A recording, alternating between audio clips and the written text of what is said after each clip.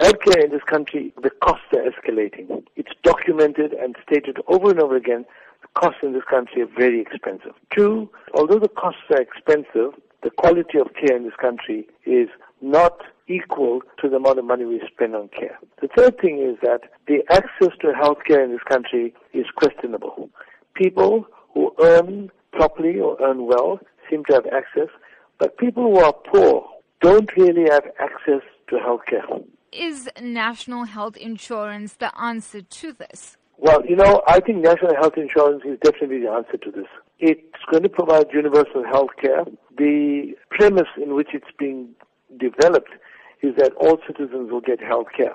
But if you ask me when we're going to get this thing fully implemented, it's actually your guess or my guess. For a number of reasons. A number of reasons is we have a large population in this country. We have limited resources in terms of the amount of money to spend on healthcare.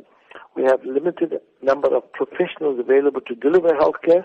We must support national healthcare. The ethos is correct. But we got a long way to go before the citizen on the ground will receive that benefit and access to good quality healthcare.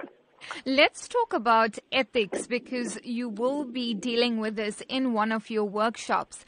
And there's concern that medical practitioners aren't acting as they should be in the best interest of patients, and that has given rise to a range of medical negligence cases both in the public and private sector. Do you believe it really is a matter of going back to basics? We're going to have one little disclaimer to start with, in the sense that the percentage of people that contravene ethics and don't subscribe to good medical care is very small. It's about 2.5%, 3% of the doctors.